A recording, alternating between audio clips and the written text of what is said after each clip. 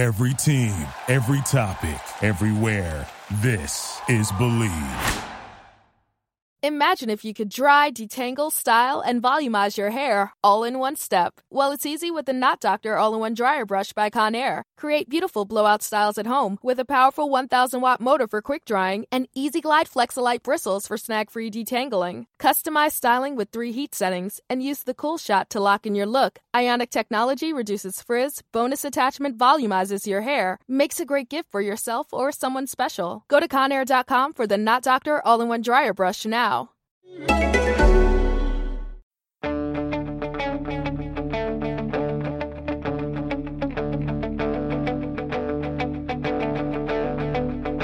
Ich warte seit Wochen auf diesen Tag und tanz vor Freude über den Asphalt. Als wär's ein Rhythmus, als gäb's ein Lied, das mich immer weiter durch die Straßen zieht. Komm dir entgegen. Hello and welcome to Gegenpressing, the German football podcast from the Football Grad Network. I'm your host, Bryce Dunn. And before we get into this week's podcast, we'll go down through this weekend's results. On Friday night, we've seen Hertha Berlin 2, Schalke 2. Saturday, Mainz 2, Nuremberg 1. Freiburg 2, Hoffenheim 4. High scoring one, that one indeed. Wolfsburg 0, Bayer Leverkusen 3. Borussia Mönchengladbach 2, Augsburg 0. Borussia Dortmund 5, Hanover 1. Late kick-off game on Saturday, Werder Bremen 2, Eintracht Frankfurt 2. Then on Sunday, we had Bayern Munich breeze past Stuttgart 4-1. And then talking about breezing past the opposition, RB Leipzig away to Fortuna Dusseldorf winning 4-0. So yes, that was the roundup of the second games after the winter break. But before we get to the football on the field, we're going to talk about something different this week, aren't we? Joining me is Chris Williams. Chris, how are you this week? Bryce, I'm very well, thank you. Fast week, glad to be back again. Great match day 19, but yes, as you're about to say, once we've said hello to Manu, it was done in the shadow of a very important day. Yes, indeed. That's right. We'll say hello to Manu first. Manu, how's your week been? Yeah, it's been good. Very busy as always. Lots of football coverage. It's all coming back. So, but I mean, that's what we live for, right? So that's very good. And as you both said, yes, it was a very important match day, off the pitch today. Yes, it was. And so, while obviously we'll talk about the on-field stuff in a little second, this weekend seen a memorial day for the Holocaust. Obviously a very dark and tragic part of history. That was on the 27th of January. Manu, if we go to you, I mean, what exactly do the Bundesliga clubs do for such an occasion? Yeah, I thought that it wasn't just the Bundesliga teams, it was teams from all the different competitions in Germany. Bayern, of course, they have a very strong link to the Jewish community in Munich. Their most influential president, Landauer, of course, he was a Jew who had to flee the country during Nazi Germany, during the time of Nazi Germany, during the time of the Third Reich. And Kurt Landauer rebuilt the club actually after he came back from a Swiss exile, after World War II, to make it, basically lay the foundation for what the club is today. So, there was a big memory on him. The club also remembered other members of the club that did not survive the Holocaust. There's also, of course, Dortmund had a banner up yesterday, about to always remember. And I think, this is really, really important part, I think, of the fan culture. And fan culture is quite stigmatized in general, but it really shows, I think this match day, they really showed how aware or politically aware they are in large parts, because this is a difficult time in many European countries, or down south from us in the United States with the rise of far right-wing populism. I think nowadays the Never Again hashtag or the Holocaust Memorial Day hashtag are very important mechanisms just to remember. Remember this day, remember the atrocities caused by by far right-wing governments, but also in general what happened in Germany during that time. I mean, Germany, of course, the perpetrator of World War II, the perpetrator of the Holocaust. I think that's very important. It's very important to mark this day and to not forget. I read a statistic today that 1 in 20, this was from The Guardian, 1 in 20 people in Britain, don't believe in the Holocaust. I think that is quite scary. So having this day is very important. Absolutely. I couldn't agree more. Chris, to go to you on it as well. I mean, Manu said that, just how important it is, especially across Europe.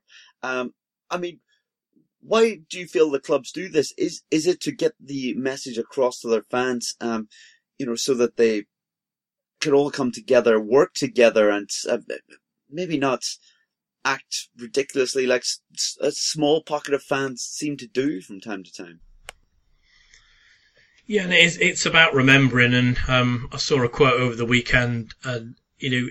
Let's not forget, as Manu said, it did happen in Germany, but it wasn't by the Germans. It was by the Nazi party and the Nazi government at the time. And the quote is, you're not responsible for what has been, but you're responsible for making sure that it's never forgotten. And that's pretty much what is done across Germany year in, year out.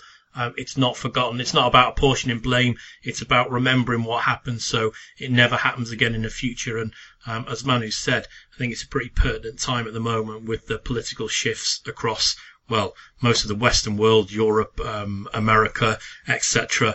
It's always a time to remember things like this. And for anyone who's in the UK, Channel 4 did a fantastic documentary this weekend where they pieced together all the footage from the army, British Army, American Army, when the camps were liberated, and finished a documentary that was actually shelved in the 40s because it was deemed maybe too sensitive at a time when everybody was trying to reconcile and build forward. So that's something to check out in the UK on Channel 4 if obviously you're in the United Kingdom. Yes, indeed. A great suggestion by Chris there. And yeah, credit to all the clubs around Europe that did something for the occasion. But guys, let's move on to the actual football over the weekend and start with that Friday night game as we've seen Hertha Berlin take on Schalke. Manu, this is somewhat of a rivalry, and some people might suggest, well, how is that possible? I mean, they're over 500 kilometers apart. Yeah, and it's a very one-sided rivalry, Bryce, because Schalke are not quite aware of this. It's, this one makes me juggle every year because it's just such a funny one. Hertha fans absolutely despise Schalke. And in Gelsenkirchen, the message really hasn't come across. One anecdote is that Huub Stevens, when he moved from Schalke to Hertha, he had such problems with, the Hertha fans because working for Schalke in Gelsenkirchen, he never realized that Hertha fans didn't like Schalke because Schalke are very much indifferent towards Hertha. So this is a very kind of odd rivalry where one club really hates the other and the other club is not even aware of the other club. It all had to do some digging to find out why this is, and it all goes back to a 1971 cup match, where Zoltán Varga, a Hertha player, Schalke protested the result. Hertha won this game 3-0 because Zoltán Varga was implicated in the match-fixing scandal, and the Bundesliga match-fixing scandal that touched pretty much all the big clubs in German football. But Hertha was one of the ones, Bielefeld, and as it later turned out, Schalke too. But Schalke got this match result annulled and then moved on to the cup and final and win the cup final. And Hertha have never really forgiven Schalke for that, especially when it came out that a bunch of Schalke players were involved in this. So that's where the Hertha rivalry towards Schalke comes from. That's never really been reciprocated. So a little bit of a funny Bundesliga anecdote in a sense, but yeah, it's one that Schalke fans are often not aware of. Manu, you often would say that type of rivalry would be like England suggesting that they're in a rivalry with Germany. No, I think I think Germans are aware of that England have that rivalry with Germany. I think it's a little bit different because there is a little bit of a rivalry there, right? This is, I don't even know if there's any other comparison. I mean, this goes to such an extent that most Schalke fans don't know about Hertha even existing. And they're saying one of the reasons is that Hertha don't really have a local rival because they've always been the only club. And when most of the other big clubs were playing in East Germany, right? So they couldn't really form a rivalry of other big clubs that were not at the time part of the same country. Now, of course, they have Union, but Union and Hertha only have played together in the league once, during a Bundesliga 2 season. So, it just seems like it shows what of an island, kind of island Berlin is in some ways when it comes to football. Do you love watching live TV but are tired of your huge cable bill? Sling TV has the same top cable channels for as little as half the price, so you can save hundreds of dollars while still watching your favorite sports, news, reality TV, and more. Ditch cable and get Sling's total live streaming solution with free local channels. Setup and installation are included. Make the smart choice and switch to Sling TV. Get the best of cable for the best price. Learn more at sling.com/cutcable. That's sling.com/cutcable. Setup and installation included with $49 down and $20 a month for 12 months. Restrictions apply. It wouldn't be the holiday season if there wasn't candy, right? Celebrate the holiday season with the Holiday Crush. They've sprinkled candy with a holiday theme and fun-packed challenges every week for 5 whole weeks, finishing on January 4th. The more challenges you complete, the better your chances of unwrapping delicious rewards. So, are you ready to crush the holidays? Play the Holiday Crush now. Download it from the App Store, Google Play, or Windows Store for free. Terms and conditions apply. Yeah, absolutely. But though I feel we need to talk a little bit about the Friday night game. And Chris, we're going to go to you on this. The final score being 2-2, as I mentioned at the top of the show. A bit of a close one. I mean, Hertha fans will have been happier this season with how things have went compared to the Schalke fans. How exactly did this game go? Was it one-sided at all or fairly even? It was a very even game, and a fantastic game, really. Well, at least the first 45 minutes were. The second half was a little limp, I suppose, compared to the initial one. But yeah, we always like to see a fast-flowing Friday night fixture. It sort of sets the tone for the rest of the match day. And once again, this happened. It was a very exciting game. 2-2, obviously, in the end, but pretty much 2-2 at half time. I think for me, though, it did sort of revolve around an issue which should have been sorted out, and it wasn't. And that was a red card early on in the game, which wasn't given to Karim Rekik. He got a yellow, and it was actually a terrible tackle on Schalke player on Schoff, and he's lucky that he didn't break his leg. If anyone didn't see the game, look back on it. It looks in slow motion horrendous, which I know Manu will say, and you'll say, and quite a lot of our listeners will say, if you watch any challenge in slow motion, it's horrendous. But this one particularly, even in slow motion, you can tell it's a serious foul. It's high above the ball. Rekik's leg is locked out, and the full force of the foot and full stud implant onto Schoff's leg, halfway up his shin, or just below halfway on his shin. And really that should have been a red card, and had that have happened, I think the game would have been completely different. But it didn't happen, and the game went on, and Schalke took the lead. Exceptional goal, and then Hertha pulled one back through Marko Grujic, who scored a phenomenal goal, made it and finished it. So it was a very, very good game. But I know that Manu's going to touch on this. Whilst Hertha were very good, it was a good team performance. I think Schalke maybe were a little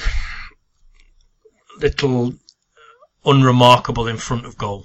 And obviously we'll get to Schalke in a little bit and let Manu vent on that topic. But Chris, if we talk about the goal scorer, Marko Grujic, he's on loan from Liverpool. He seems to have been on loan to numerous clubs, it feels, and the Liverpool fans maybe don't know that much about him, to be honest. But what does the future hold for him? And for anyone that doesn't know, what kind of player is he? Well, he's a very versatile midfielder, as he's shown himself at Hertha, and Hertha themselves have said that they've been crying out for a player like Grujic for, I think it's almost 20 years, which is a bit of a statement to say about one player. But yeah, he's a very good player. Serbian, obviously came from Red Star Belgrade to Liverpool and then out on loan, at the moment at Hertha Berlin. And yeah, he can play in any of the three roles, really. He can play as an attacking midfielder, central midfielder, or a defensive midfielder. Now, he's tended to play as more of a central role, with Hertha. And yeah, he's been playing very well. I mean, they're unbeaten with him in the side, which I think is quite a phenomenal statistic, really. And, before the night's game, for every game that, Grujic had played in, there was a return of 20 points, and that was just through 8 games that he played in. Obviously, that's gone up now to 21 points out of the 9 games, but without him in the side, Hertha have only picked up 7. So you can say he's quite key to the way they play. And if you haven't seen his goal, I mean, it's phenomenal. I tweeted out at the time that it's possibly a team goal of the season contender, not an individual goal of the season. It's not like a, 45-yard scissor kick into top corner. But the way the turnover happens and Grujic gets the ball, drives through, and it's a quick 1-2. It's a very, very fast break. There's a beautiful back heel into Grujic's path, and he slips it past the keeper into the goal, and it is a wonderful goal, and that's why it took a lot of time to appreciate it. But where does he go next? That's a very good move, or a very good question. I could see him doing very well if he stayed at Hertha Berlin, but Hertha are renowned for taking, let's say, cheaper players and coaching them into better players. Now, I would probably think Liverpool would want somewhere in the region of 12 to 15 million pounds for him. Now, whether they're going to get that, I know there's a lot of talk, especially on social media, of is he worth 25, 30 million? Well, he might be worth that in the Premier League, but let's be realistic. Outside of all that TV money, he's probably worth about 15 to 18, maybe even only million euros. So that sort of brings down his available clubs, not just in Germany, but in France and even in Spain. Yeah, it'll be interesting to see where he ends up if he manages after this loan spell to return to the Bundesliga. But Hertha Berlin fans truly enjoying him at the moment.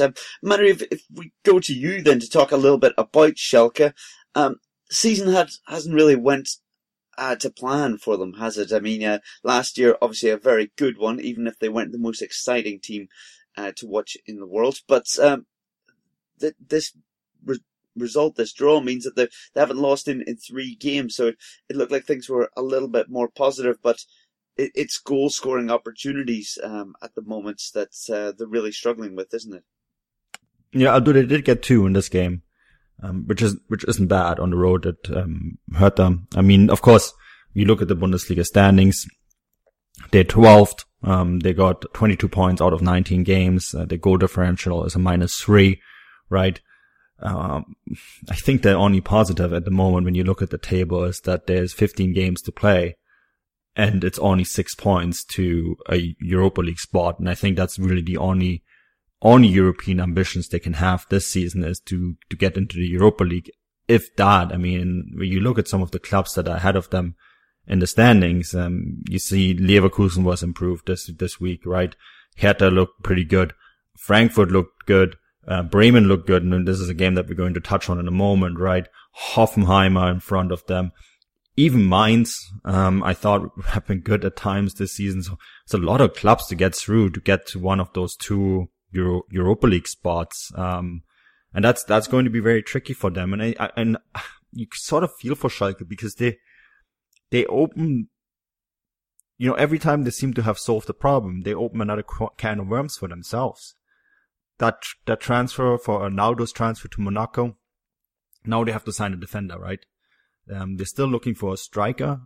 Nikola Kalinic from Atletico Madrid has been heavily linked. I covered Croatia quite a bit during the World Cup, and he was sent home from that team. So, we're talking about a team where people are saying, they're losing somewhat their face, their identity by letting a player like Naldo go. So, now they're being linked with someone like Kalinic, and another name that have been linked with is Benatia. So, those are 2 cans of worms. After opening first the can of worms with Naldo, letting Naldo go, they maybe bringing in 2 more. signings, and not cheap signings either from the sounds of it.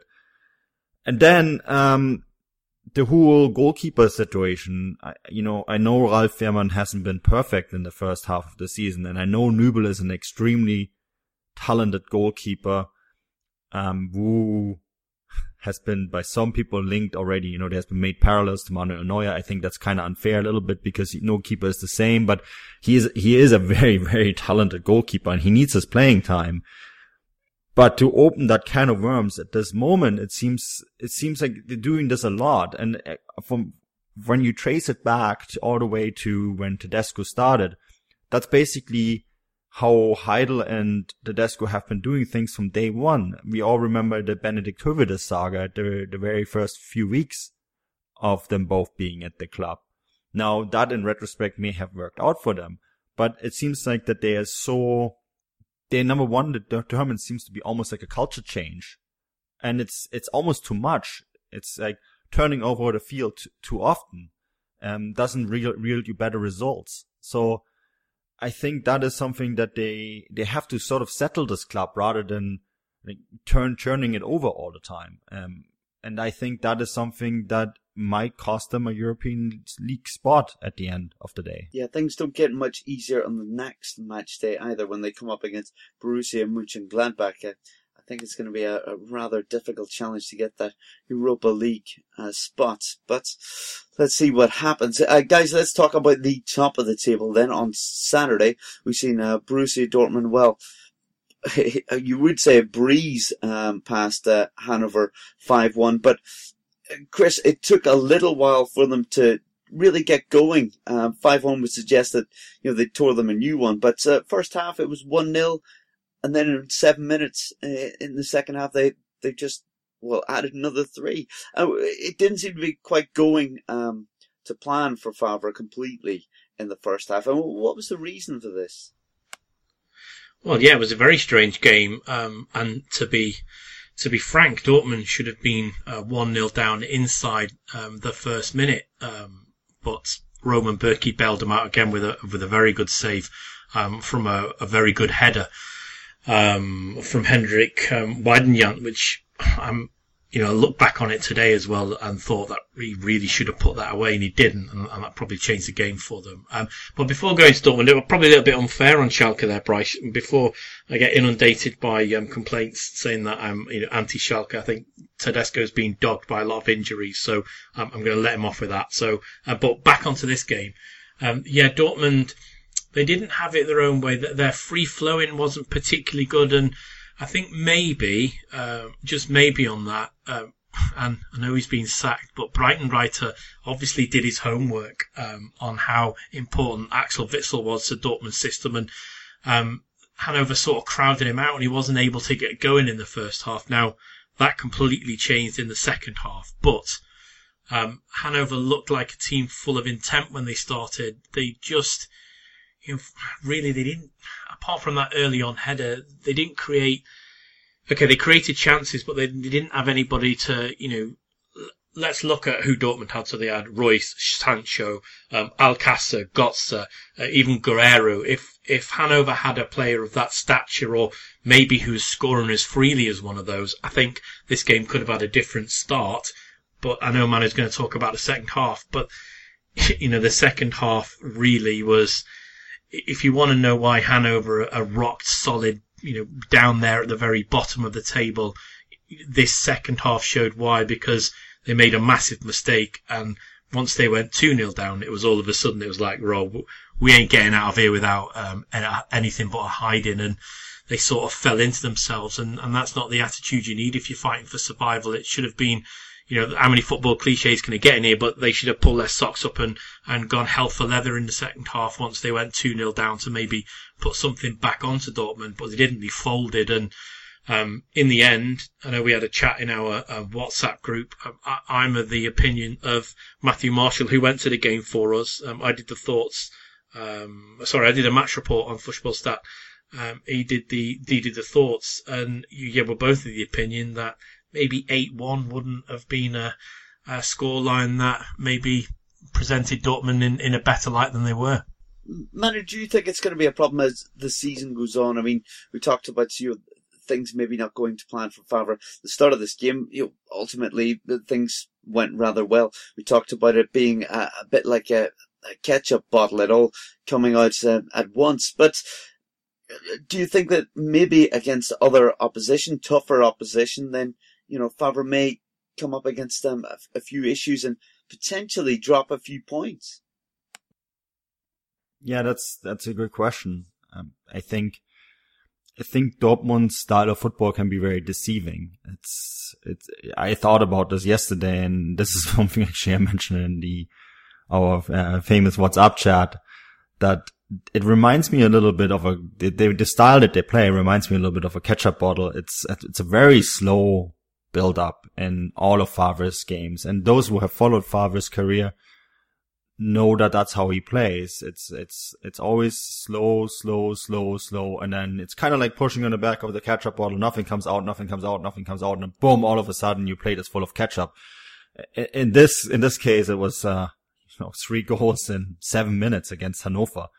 I think that's just how they play. I think that it just looks sometimes like they don't do much, or they seem almost vulnerable because there's another back pass, another ball around the box, then always this kind of probing the defensive line. And also, and I think people have to remember this, Favre's defensive style is very unorthodox in that they actually give their opponents quite a bit of space in the areas where there's a low probability of scoring. So that can make it look dangerous. On the other hand, Chris is quite right. Hannover could have taken the lead in this game. And that we have seen in the game against Düsseldorf that sometimes can cause them trouble. But then we have also seen a number of occasions that they have come back and turned over games.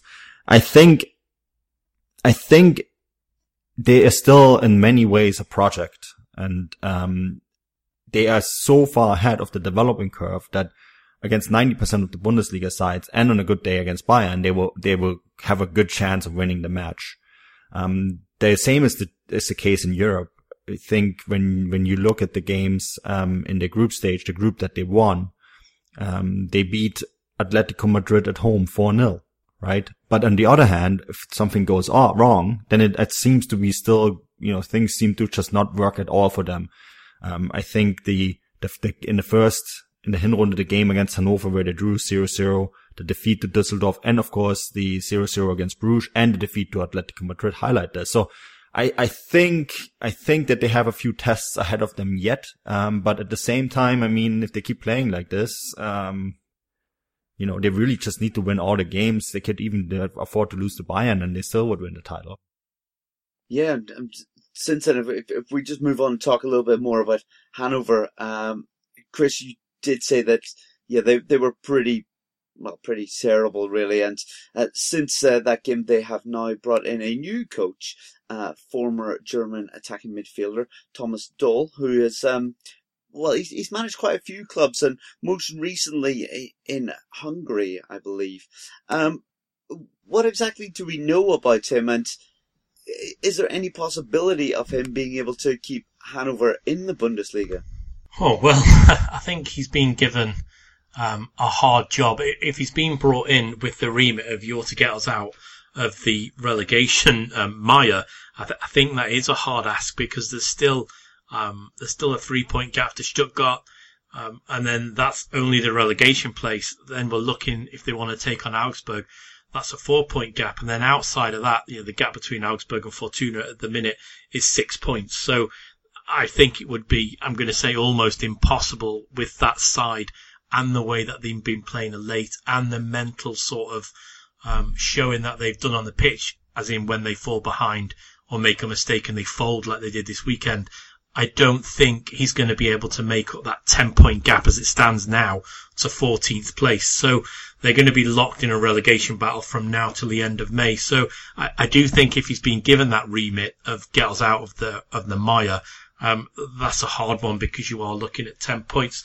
It may be a fact that they're preparing for next year, and why not? He's a player with a lot of experience. He's a manager, as you've said, with international experience, and sometimes it's a bit of a problem for that to translate to club football, but I'm sure he'll be good enough to get his mind back in that club football frame again after, as you say, managing Hungary. So maybe it's an eye on the future. I think it's pretty certain that they're going to drop down, and will they come back up as they have done the last, few seasons? As such, they are a yo-yo club, or an elevator club, and they probably sit somewhere in about 20 to 21st out of the top 30 clubs in the Bundesliga. So for them actually to be 17th at the moment is no great shame. It's not like we're talking about, one of the current top 4 sides that are sitting down in 17th place. They're a team that, I particularly thought would get relegated this season anyway, so I'm going to be under no surprise. And Thomas Doll, I think,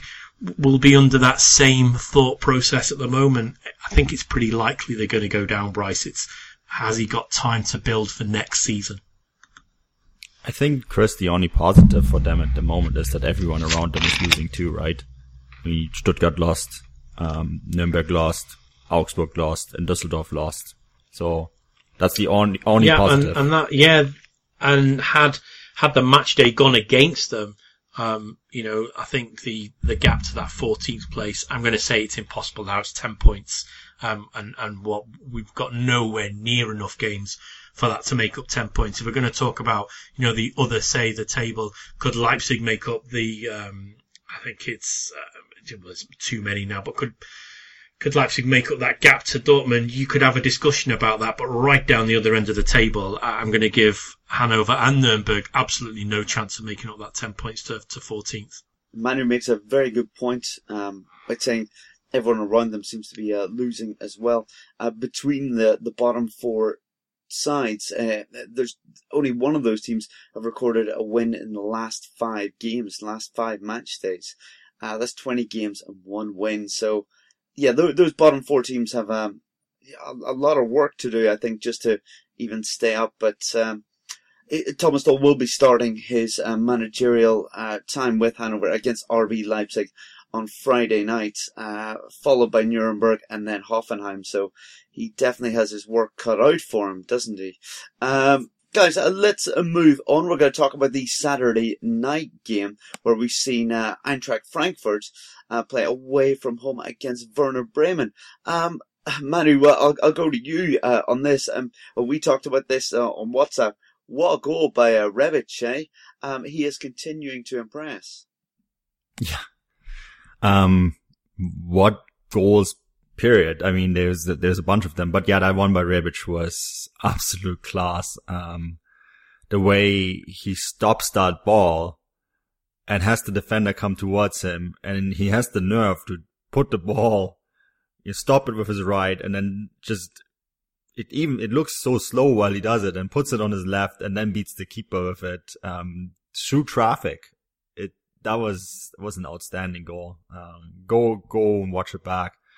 While you're at it, watch all the other goals as well, because Maximilian Egelstein scored an absolutely amazing goal as well for Werder. This was a great game. It was a really, really good game between two sides that came out to play good football. And it's a game that I wasn't surprised by the attacking acumen by both sides. What surprised me a little bit, and this is something that people have criticized about Werder Bremen in particular, is that they're a little bit of a slow side. A lot of very creative players in Davy Klaas and the Egelstein brothers, right? Max Kruse. The only exception maybe when it comes to speed is Rashica. They're all good technicians, but they're not exactly players that come with a lot of speed. So when I wrote the preview for this, I thought, okay, Frankfurt, they're going to love playing against this team because Frankfurt have such a fast team, such a good team when they hit teams on the break. But Bremen almost turned this around in the first 20 minutes or so. They were very good when they won the ball to quickly break forward, and Frankfurt really struggled with their three-man defense a little bit, and it's something that I haven't seen that often yet this season.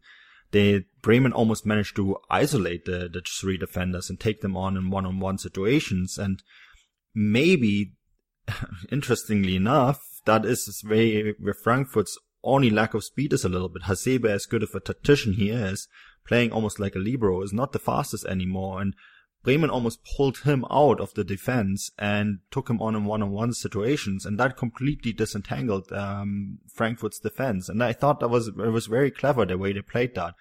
And I thought it was also very excellent how Frankfurt responded to going down, playing basically exactly the kind of football that I thought they should have played from the beginning, just trying to hit the ball quickly forward and breaking Bremen apart through midfield. So this was a really fascinating game to watch because it was just back and forward and not necessarily what I anticipated from this game, because I thought this would be Bremen sitting in midfield trying to break down Frankfurt through passing play.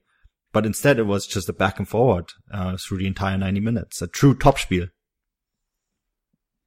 Yeah, and absolutely no disrespect as well to Maximilian Eggestein as well. That was a really special goal as well. And what a turn just before he slotted that one away. Chris, if we talk about both of these teams, Werder Bremen and Eintracht, what are their realistic goals for this season? Eintracht, can they possibly jump from 5th into one of the Champions League spots?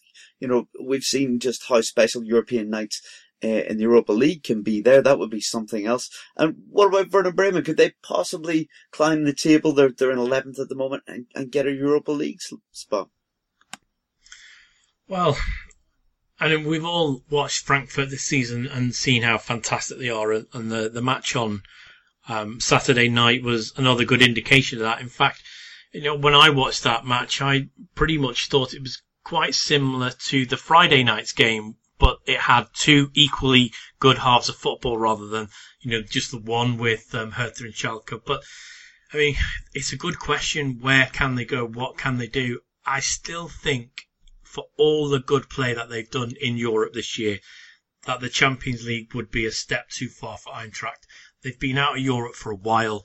I think the three of us have said that we could see them maybe even getting to the final with the draws on the right way and the way they've been playing, especially away from home. I don't think they fear anybody. And, back in the Commerzbank Arena, that is an atmosphere that no team in Europe will want to go to. I personally think that if they win it, obviously they will go into the Champions League. I think that could be the detriment to them. I think they could do with maybe 2 or 3 seasons of consecutive Europa League football before they make that step up, because look what happened to Leipzig, look what happened to Hoffenheim. There is a big gap from the Europa League to the Champions League. You're talking about European elite, European royalty, playing the likes of Bayern Munich and Borussia Dortmund week in, week out, home and away in the Champions League.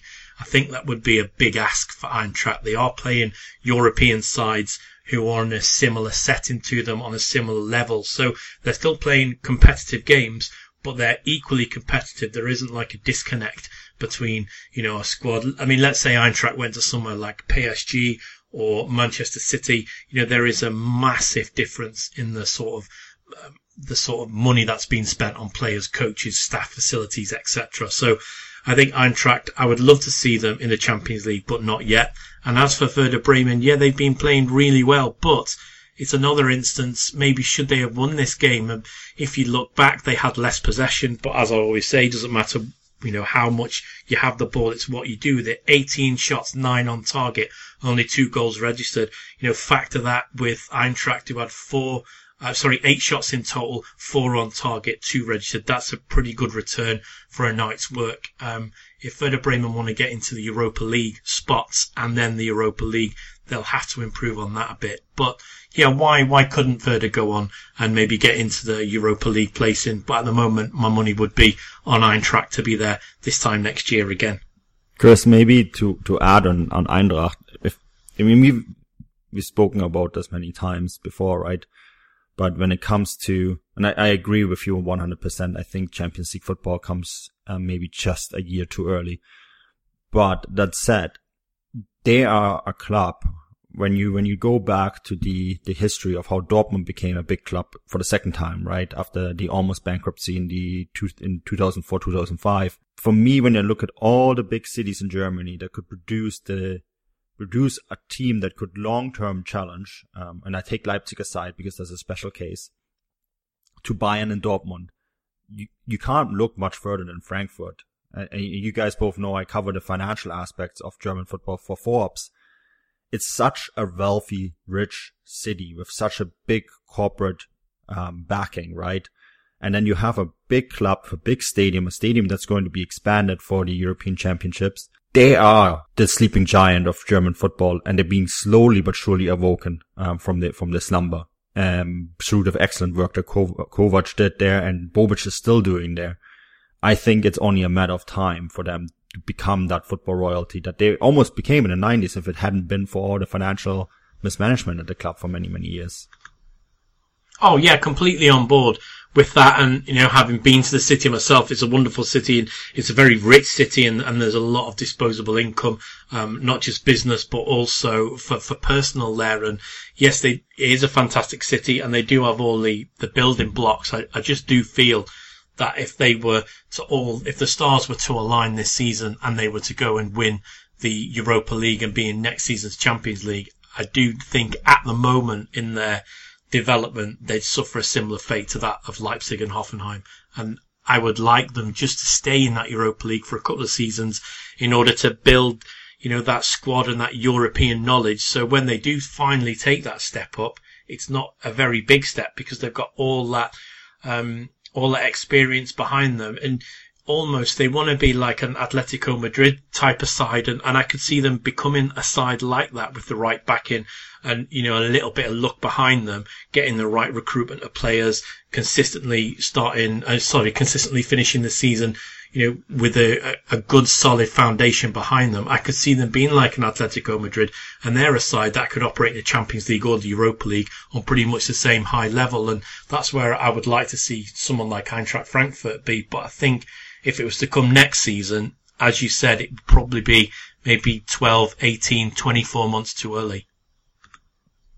But Manu, you talked about recruitment being key for Eintracht and them obviously, coming on leaps and bounds in the last 2 years. But do you think, Chris made a very valid point about them staying in the Europa League, maybe just ever so slightly longer. But do you think the likes of Rebic, Jovic and Haller, that fantastic front three that we mentioned, it's going to be hard to hold on to those type of players? Maybe even Champions League football would keep them a bit longer with it, or maybe financial backing like that would maybe help? It's a bit of a double-edged sword, isn't it? Because if you make the Champions League, there's also a bit more attention on those players, and it's kind of hard to foresee what will happen with the television money in Britain, right? We're entering now, we're 2 months away from Brexit. That's a factor, and the people have to remember that. But the offers will come not just from England, they will come from Spain, and they will come from other clubs in Germany. And I know Borussia Dortmund, for example, have been linked on numerous occasions with Haller. Bayern have been linked with Jovic. I mean, those offers will come, and Frankfurt have to handle them in the right way. They might have to give up a marquee piece in order to develop the club further. Remember, Atletico Madrid had to do this all the time, and they're on their path to where they are today. I mean, a lot of our listeners will, of course, remember they had to sell Fernando Torres or Kun Agüero, right, to the Premier League, and use that money to build up the club further. Sometimes that's a necessary step, and that might be just the reality for them. I think when you look at the league table right now, Bryce, I think it's very unlikely for them to finish in the top four, but they could win the Europa League if the stars align, and then they're in the Champions League anyways. So let's see. I think it's a balance. It's a kind of a balance thing right now for them. Sometimes making a smaller step forward means less attention on the players that you have, and maybe it makes it actually easier for them to hang on to the players. Yeah, absolutely. It's going to be an interesting one. And as we said, there's pros and cons to either scenario there. But guys, let's move on. Talk about Sunday game in Bayern Munich versus Stuttgart. And yes, a little bit like the Borussia Dortmund game. As in the scoreline 4-1, suggesting it was a bit of a breeze. Not quite the case though, was it? We've seen it go to 1-1. We even seen then an own goal for Bayern Munich to go ahead, and then a missed penalty from Lewandowski, which you don't really expect.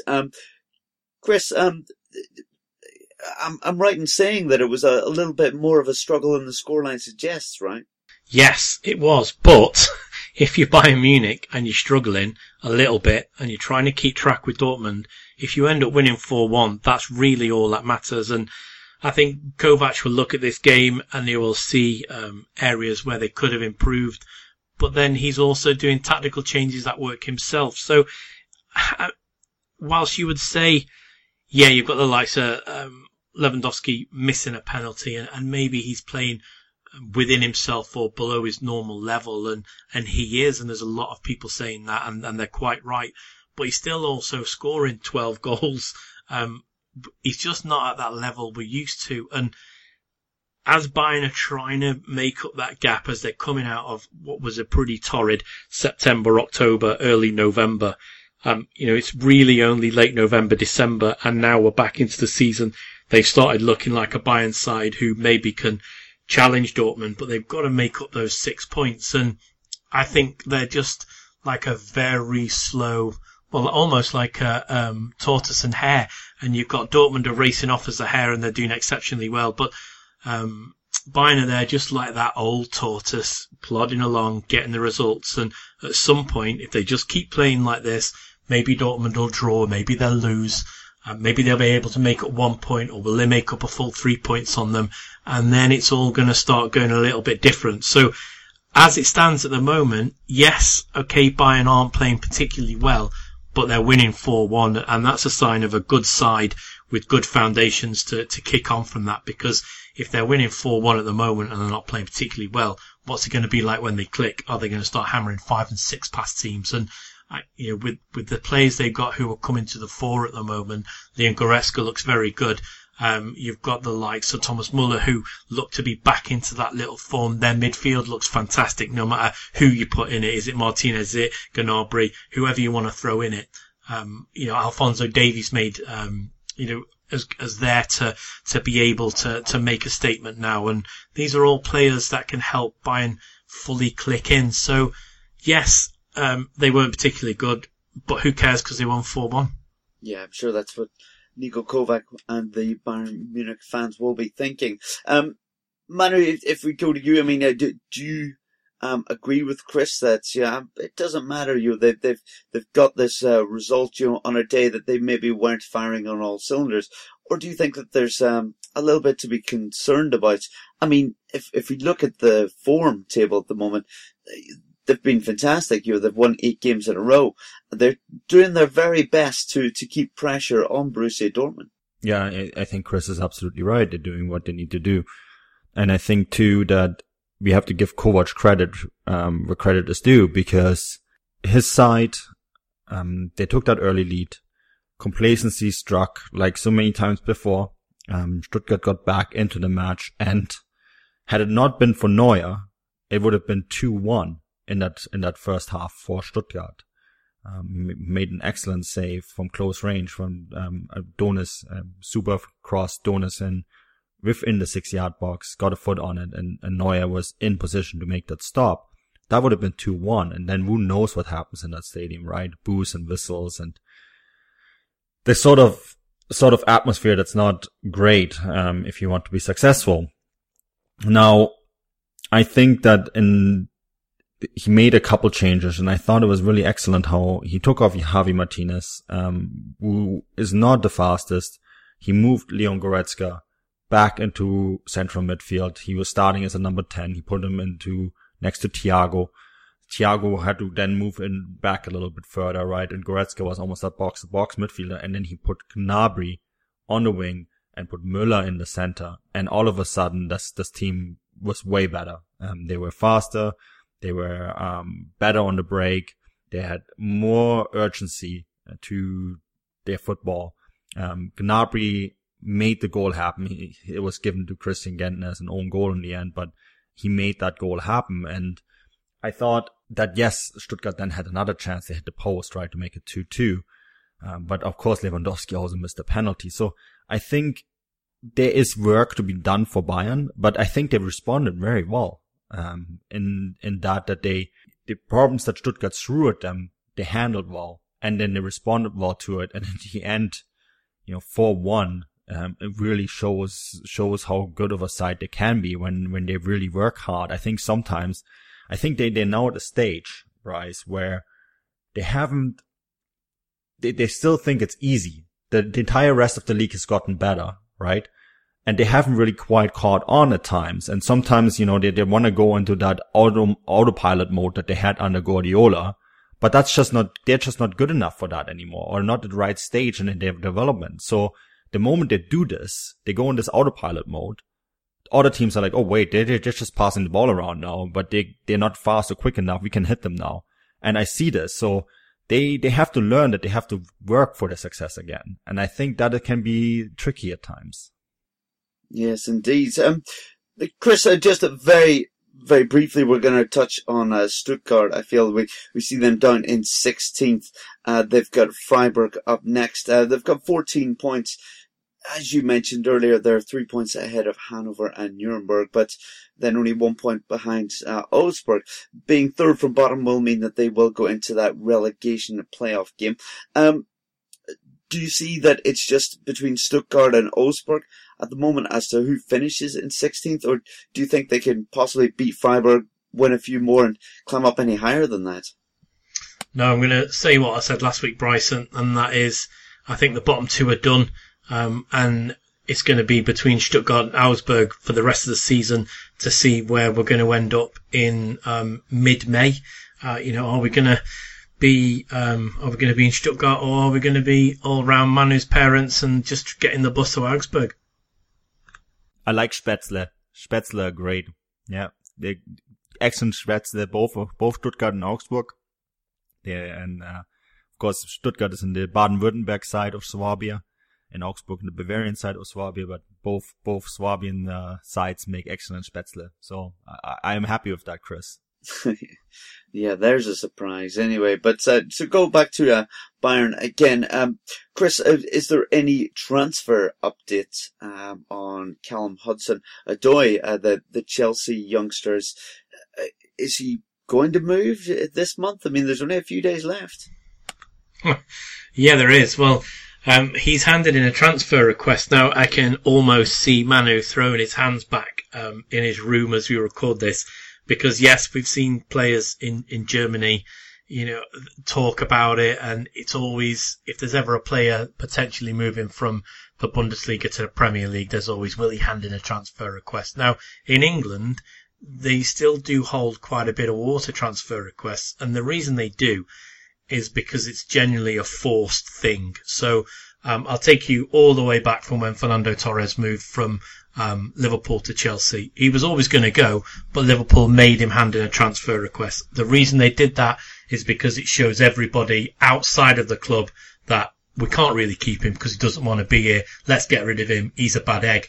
Now he's handed in a transfer request, so everybody connected with Chelsea is now on the defensive. Oh, get rid of him. Doesn't want to be here. Get rid of him. Doesn't need it. He's only a kid. Who does he think he is? And the club come out of it looking a lot better. So he's handed in a transfer request. He will probably move if Bayern pull their finger out in what's left of the transfer window. And he scored maybe a departing goal this evening in the FA Cup, and it was a very, very good goal. Ball came over to him. He was on the right hand side, chopped back in with a chop, which we see week in, week out by Jadon Sancho, and then a finish to match anything that we've seen by Sancho. So hopefully, maybe not the next time we pod, maybe the pod after that, we'll be talking about Callum Hudson-Odoi and his €40 million move to Bayern Munich. What we do know is that both Liverpool and RB Leipzig were linked with him. I've read today from various credible German sources that neither of those sides are interested in him whatsoever. So it looks like a fight between Bayern and Chelsea. But with him handing that transfer request in and him scoring tonight and getting a muted reception, I think maybe we're looking at a few days. Yeah, I heard the latest offer is now €46 million, Chris. That's an incredible amount of money for an 18-year-old who has played 61 minutes in the Premier League. Yeah, and he has scored twice in his last 6 starts, and he is very, very good. And you look at the Chelsea Academy, and they're talking about him. And if you look back from when Sancho was at Manchester City, Hudson-Odoi was maybe the one that was touted that was going to break into the first team and be a little bit better than Sancho. Sancho's gone to Bundesliga, set it on fire, showed exactly what he is, what he's all about, what fast English attacking wingers are all about. And Bayern obviously want a piece of that, and Chelsea know that. So it's almost getting to that name your price stage. But with him handing in that transfer request, I'm not surprised. Maybe it's bumped up a little bit now because the club know he's desperate to get out. I think everybody knows Bayern are desperate to buy him, so Chelsea are quite happily trying to screw just a few more euros out of the deal. Absolutely, and yes, it's very true that anyone we've spoke to seems to have rave reviews about Hudson-Odoi, so it could be a very exciting signing for Bayern Munich and the Bundesliga, I suppose. But let's just see if that one gets over the line for the end of the month. But Manu, you'll probably know a little bit more on this youngster. Bayern continue to sign young players. A young American defender in Chris Richards from FC Dallas. What do we know about him? Yeah, very briefly about him. He's been training with the club for the last half year. Bayern have a development agreement with the Major League Soccer side Dallas FC. So Chris Richards was a member of that academy, and as part of the agreement, they get to send players over to train with the Bayern Youth Academy, and they were pretty impressed with him. So they signed him.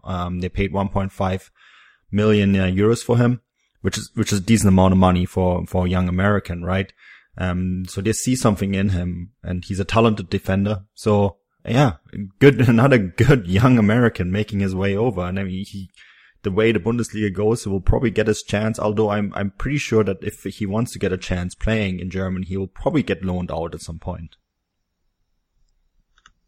I think it's probably worth remembering, and Manu, you'll know this, and Bryce, I think you will as well, but just for all our listeners, is I don't think this is going to be the last of American players you see going to Bayern Munich, because obviously they've got that FC Bayern GPS, a global Premier Soccer partnership where, currently they're looking at 92,000 kids a season. And okay, that is from, you're looking at under 8s all the way to under 16s, but that is a lot of kids that they're actively scouting and actively working with to try and bring through. So I think this is going to be a constant trickle over the next maybe even 10 years. Yeah, and it is that young kid that Ryan Johansson would declared for Ireland today, right? Who was also in Bayern's youth academy, and they found him in Luxembourg. So that's just what they're doing. They're spending a lot of money on their academy. But to keep this American specific, all the Bundesliga teams are heavily scouting in the US because a lot of the MLS teams have very good academies now and are very, very athletic and very, very good in 1v1 situations because the MLS is all about that. And the tactical aspects you can teach them, right? So that's why you see quite a lot of links between North American players in the academies and Bundesliga teams. I mean, Borussia Dortmund, a link to Reina, young kid from New York City FC, who of course linked with Manchester City, and on the verge of signing him. That's because, there's the academies over there are full with very good young talented players. 92,000, Chris. That's almost 4 times the population of the town I grew up in. So that is a phenomenal amount of kids in my eyes. But to speak about another young American star in the making for RB Leipzig, who featured today was Tyler Adams, who made his first start for RB Leipzig in a rather easy 4-0 victory over Fortuna Düsseldorf. We did mention that the other high-scoring games weren't quite as easy as they may have suggested. This was, done and dusted very early on, wasn't it, Manu? But Tyler Adams looked rather promising, didn't he? Yeah, indeed he did. I covered this game for Pro Soccer USA, which is my full-time gig over here in North America. So there will be an article on both Davies, his debut, and Tyler Adams, more on Tyler Adams because he played the full 90 minutes and I thought he was very good. He covered the most distance of all players on the field. He won the most duels of all players on the field. Passing accuracy, this is something that I've addressed in the scout report I wrote a few months back. Wasn't the best, 80.1%. It's good, but I mean, something that we know he has to work on a little bit, and that's because he plays a lot of risky passes. He plays a lot of forward passes, but I think in general he was excellent. He was thrown into the cold water, and Düsseldorf, although Leipzig steamrolled over them, we have to remember Düsseldorf took 4 points of Bayern and of Dortmund. So been very good against the better teams. Not so good in this team. Chris, I was joking to you. I think Düsseldorf's biggest problem was that they were honoring the 1954 World Cup winning keeper Turek, right? And all the field players were wearing goalkeeper shirts. So Rensing was a little bit confused. Yeah, he didn't have the best day at the office, and yeah, he was directly at fault for 2 of the 4 Leipzig goals. But when you're down in the, although they've got that cushion, when you're down in that relegation area, sometimes it doesn't go for you. But I think Leipzig did play very well, because before this game started, after Bayern Munich, the most informed side in the league were Fortuna Düsseldorf. And yeah, I thought Tyler Adams was exceptional very early on. He put a crunching tackle in, and I know we have lots of listeners in England, or sometimes, European players and maybe North American players. Do they put, the tackle in? Are they as strong? And I'll tell you what, watch that first tackle, and it's all the hallmarks of what you would call, in inverted commas, an English centre-back tackle. There was no messing about. So he is quite obviously a player who is willing to get stuck in and get involved. And Ian Joy over at Fox said the biggest compliment he could play Tyler Adams on his debut was that he looks like he's already played 200 Bundesliga games. Now, while that is quite a lot, whilst maybe I wouldn't go that far, I would say that he looks very, very at home. And in the piece I did for Fußballstat.com, which is on there, he is, although he's in Germany, he's in familiar surroundings. He's in the same coloured kit, although it's sponsored by Nike from Adidas in the MLS. I think that's the only difference. He knows Jesse March.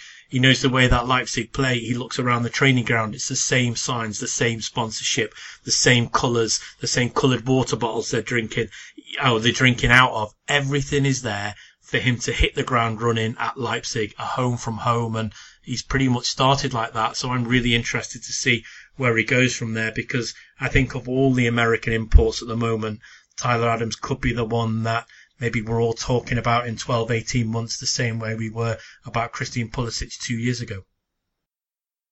And Manu, just very quickly on Tyler Adams, do you see him starting the Friday night game against Hanover after this rather impressive and comfortable performance today? Yeah, that's a good question. I think Ralf Rangnick is better to answer that one, but I think Ralf Rangnick is quite keen of giving him the minutes, and he played 90 minutes and he played very well. He didn't make a single mistake, and Chris is quite right. He put in the work, and I think why would you change it? But then again, Rangnick changes things all the time. He's a bit of he changes his lineups pretty much every match, so it could happen. But then again, they don't have a game in between, so I think he would deserve another start.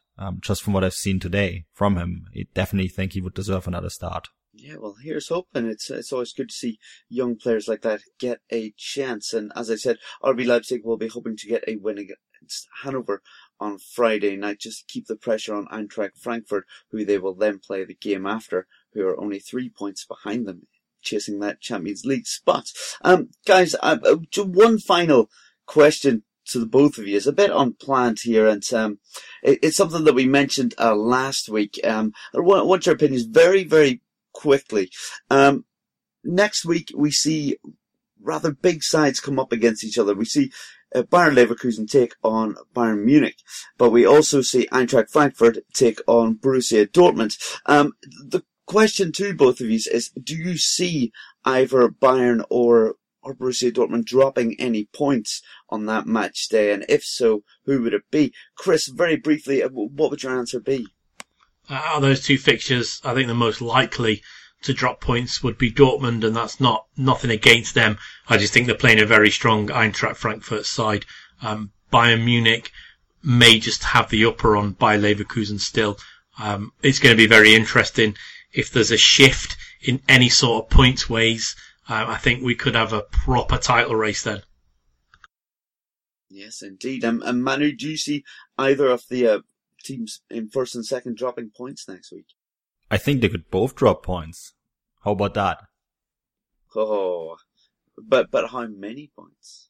The way Frankfurt played, if they play like they did against Werder Bremen, I think Dortmund will beat them.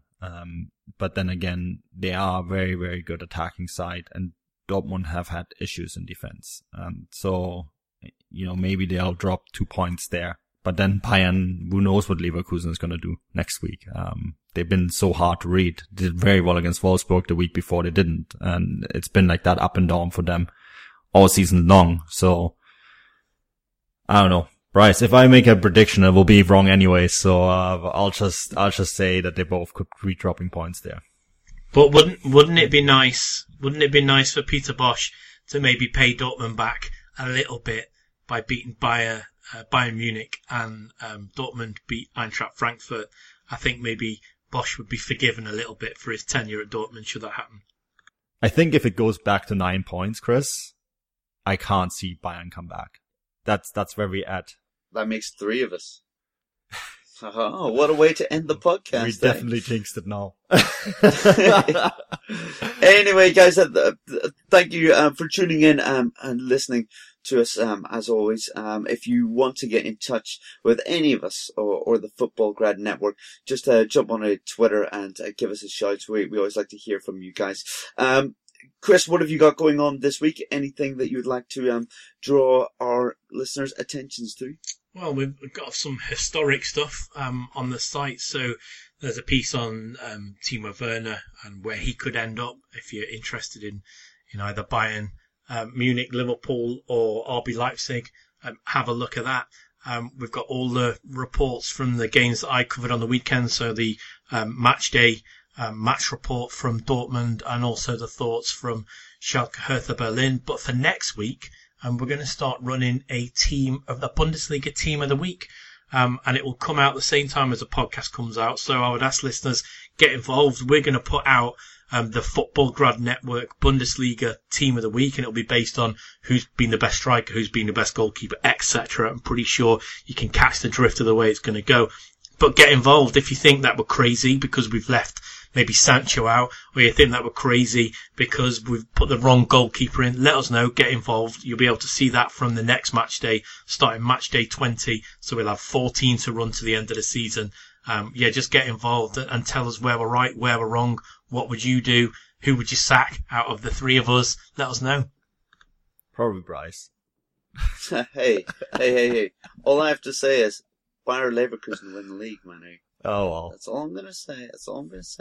And Chris, you've just asked for more interaction on Twitter. I can't believe it. Brilliant. Manu, what have you got going on very quickly just before we wrap it up? Yeah, I think Chris pretty much summed it up. There's lots of great content on this week's games on Fußballstadt.com, and then of course over on footballgrad.com we have a bunch of very historical articles by very good authors. So if you're into the more historic aspects of football, head over there and check that out. Yeah, and you can find me. You can find some of I write, as I said, I cover the financial aspects of German football for Forbes. And I cover all the North Americans playing in the Bundesliga for Pro Soccer USA. So you can find my work on those 2 outlets as well. Yeah, guys, head over to @FootballGradLive if you want some fantastic articles by some very talented writers, not just my 2 colleagues here. I've been your host, Bryce Dunn. You can find me on Twitter @BryceDunn11. And until next weekend, when we may have the title all wrapped up, I'm going to say Auf Wiedersehen.